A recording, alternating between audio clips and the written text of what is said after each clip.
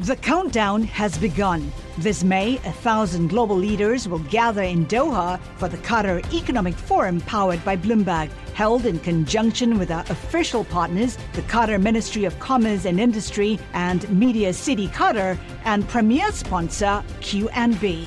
Join heads of state, influential ministers, and leading CEOs to make new connections and gain unique insights. Learn more at QatarEconomicForum.com. Welcome to the Bloomberg Law Podcast. I'm June Grosso. Every day we bring you insight and analysis into the most important legal news of the day. You can find more episodes of the Bloomberg Law Podcast on Apple Podcasts, SoundCloud, and on Bloomberg.com/podcasts. Kentucky became the first state to win approval from the Trump administration to require some Medicaid beneficiaries to work or pursue jobs, the first work mandate for Medicaid. 12 days later, advocacy groups filed the first lawsuit to stop Kentucky's changes, alleging the administration's efforts to overhaul Medicaid are illegal and go beyond the president's authority. A lot of firsts said in light of the fact that 10 other states have asked Washington to let them make similar changes, the implications of this first legal clash are significant. My guest is Sydney Watson, professor at St. Louis University School of Law. Sydney, please describe Kentucky's changes to Medicaid.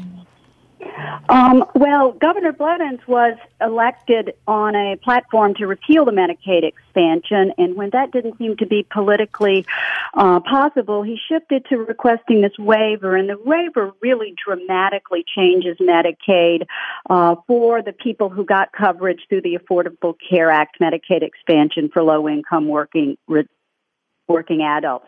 It would impose work requirements. It imposes high premiums, even for those who are without any income. It includes loss of coverage and lockout for 6 months for failure to file paperwork. And it cuts a lot of critical services like transportation to and from medical services. It's a real transformation of Medicaid. It creates tremendous barriers to care, and it's estimated that about 20% of these working age adults who now have Medicaid coverage in Kentucky would lose coverage over 5 years. What are the claims in the lawsuit challenging Kentucky's waiver? It's a series of claims. Some of them are based on the Administrative Procedure Act, that the waiver approval itself was an abuse of discretion and not in accordance with law. There are other claims that it violates provisions of the Medicaid Act and the Social Security Act. And there's also a constitutional claim that it violates the Take Care Clause that requires the president and the executive branch to, and I quote, take care that the laws be faithfully executed. It's a constitutional claim that the Trump administration is explicitly and willfully trying to undermine the Affordable Care Act, trying to undermine the purposes of Medicaid through approving this waiver. Now, the administration has not responded to this lawsuit yet, but there's been so much talk about this Medicaid waiver. What are likely to be some of the legal responses to the lawsuit? Well, of course, the government, has time to file their complaint, and then we'll see the briefing. I think one of the key issues is going to be the agency's authority to impose this work requirement, to impose these premiums, to impose these paperwork requirements. And those claims turn partly on language in the Medicaid Act, but also language about Section 1115 waivers, which are a way for states to have additional flexibility in Medicaid, to implement, one, experimental programs, two, that promote the objectives of the Medicaid Act. And I think what we're going to hear a lot about is whether these new provisions promote the objectives of the Medicaid Act. The plaintiff's statement is that the purposes of the Medicaid Act is to provide health insurance and health coverage. The vision of Kentucky and of CMS is that Medicaid has suddenly become a program for work, to promote work, to force work. Now, something that I found a little odd is that the governor, Matt Bevins, signed an executive order directing state officials to strip Medicaid coverage from nearly 500,000 Kentuckians if a court strikes down any portion of Kentucky's waiver application. So if the court says his action is illegal, he'll pull health care coverage from residents of his state. Is that a not-so-veiled threat to connect those two? I think you're absolutely correct. It's very interesting political posturing that the threat is, if you sue me, I'm going to take away these benefits. And can he do that? I don't know. I mean, what was interesting is he did run his gubernatorial campaign saying he was going to repeal this Affordable Care Act expansion. Once he was in office, I think he realized there were political consequences to that, and that, for many Kentuckians, it's a crucial way to get health care coverage, and instead of going through with that threat, we see the waiver. So I don't know. I think it's public and political posturing. We'll see what happens as the lawsuit goes forward. Will this case have any impact beyond Kentucky? Oh, absolutely. As you mentioned earlier, 10 other states have in requests for waivers that include work requirements. Many of them also include these high premiums and other barriers to care. So this is, I think, a fundamental legal issue as we move into the second year of the Trump administration. What are the Constitutional, Administrative Procedure Act, and statutory parameters that define the Medicaid program? And CMS and states have the authority to create these barriers to care. Is this in some way asking courts to decide the philosophical divide between conservatives and liberals over Medicaid, or is it strictly based on the statutes? I think this is both a constitutional challenge and a statutory challenge, but very much this is a legal challenge rather than merely a political challenge. The Medicaid Act was passed in 1965, and many of the provisions in the Act make it different from traditional private insurance. Medicaid is a safety net program for the poorest Americans, and it's structured in a way to meet their needs. And over the last 50 years, while Medicaid has had rocky moments and been underfunded at times by states, it has really helped promote health and health care for low-income populations. And I think the fundamental statutory constitutional issue here is, does the agency, do states have the authority to flaunt that protection and create a program that is really designed to set up a fence, a wall, a barrier between people and that health insurance program? Sydney, about 30 seconds left here. Who has the better side of the argument in your view? All we've seen is the complaints so far. I don't think anyone who follows Medicaid was surprised that this complaint was going to be filed. There's been a lot of talk about these legal theories. We'll see what happens with the briefings. Thank you for being here. That's Sydney Watson. She's a professor at St. Louis University School of Law. A Brazilian appeals court unanimously upheld a graft sentence against former President Luiz Inácio Lula da Silva and added 2.5 years to his jail sentence. Hours later, Lula accepted his party's nomination as its presidential candidate in an act of defiance. His lawyers vowed to take the case to Brazil's Supreme Court. Joining me from Brasilia is Ray Collett, Bloomberg News Brasilia bureau chief. Ray, what did the appeals court find? Well, essentially, they said that contrary to what Lula's defense lawyers said, that this was all fabricated, that it was a political move to pull him out of the race. They said that essentially there was sufficient evidence to conclude that Lula not only participated in the scheme, he helped forge it, if you will, by appointing key personnel and staff to state companies who then walked away with millions of dollars in their pockets. And he also personally benefited, they argued.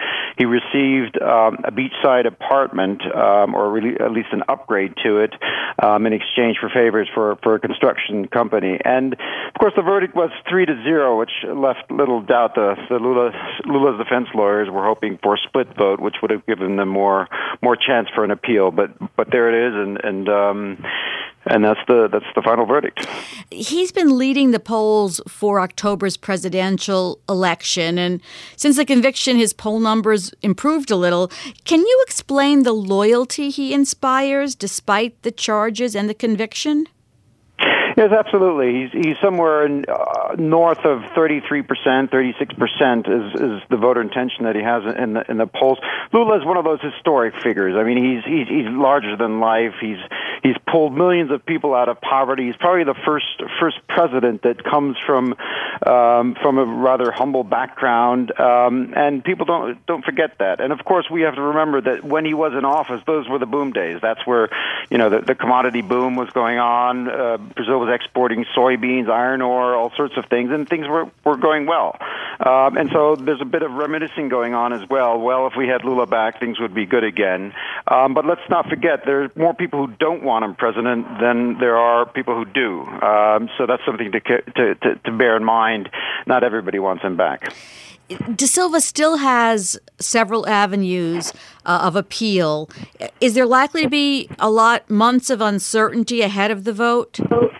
That's absolutely right. It's going to be a long legal battle, finding legal loopholes, and unfortunately, that's the worst scenario for investors, for citizens, especially after a very damaging episode of years of crisis, of doubts over democracy. The people that actually want dictatorship back has gone up, and that's the worrying part. People want a clean, fair election. The last thing Brazil needs right now is doubts over who can run, why this person can or cannot run. Hopefully all that will be settled before the election on October 7th. And I've read some politicians saying that if he is not in the election, there will be those kinds of doubts about it. Well, again, I mean, that's what they're alleging, that this is a political move to pull him out of the race. We do have to keep in mind he's not the only one being sentenced. As a matter of fact, this whole car wash operation that's been going on for years has put dozens of people behind bars from different political parties. Lula's not the only one, and the same court that upheld his conviction yesterday has upheld more than 24 similar convictions. So I think that puts it a bit into perspective that this perhaps isn't quite the political persecution that Lula would have it be. He's 72 years old. Why did the court add 2.5 years to his jail sentence to make it 10? Well, look, I'm afraid my legal expertise there comes to an end. They simply looked at the facts, and if he found guilty of certain charges, then they got out the calculator and found that deserved more than 12 years. But I think the psychological impact of that is just that it was all the more of a blow. They wanted him to split vote at least, maybe get him off the hook. But no, on the contrary, it got worse. So, a big blow for Lula that day. And what are I know you're not a legal expert on this, but are people saying that he has a chance on appeal?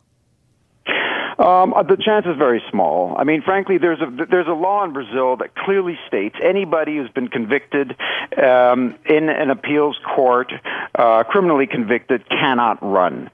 So they're going through the motions. They're going to look for all legal loopholes. But frankly, the chances are small. There is a law. What needs to happen is that justice needs to be done quickly.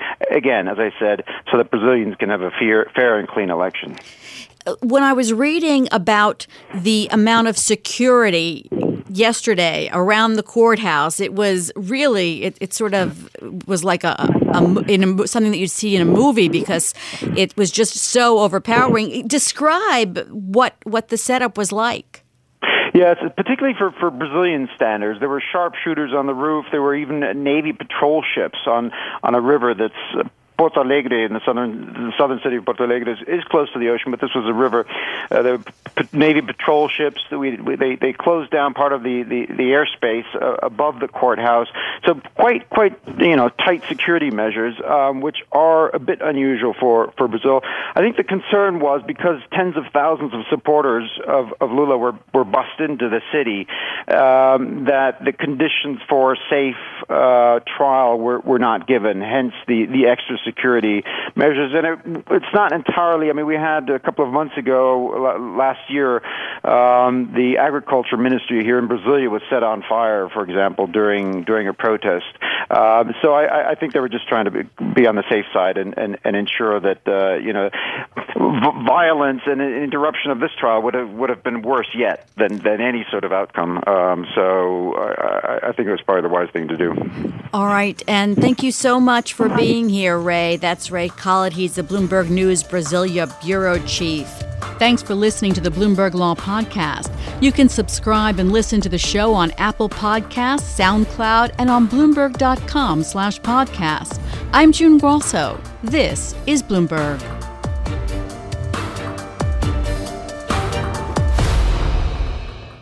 The countdown has begun. This May, 1,000 global leaders will gather in Doha for the Qatar Economic Forum powered by Bloomberg, held in conjunction with our official partners, the Qatar Ministry of Commerce and Industry and Media City Qatar, and premier sponsor QNB.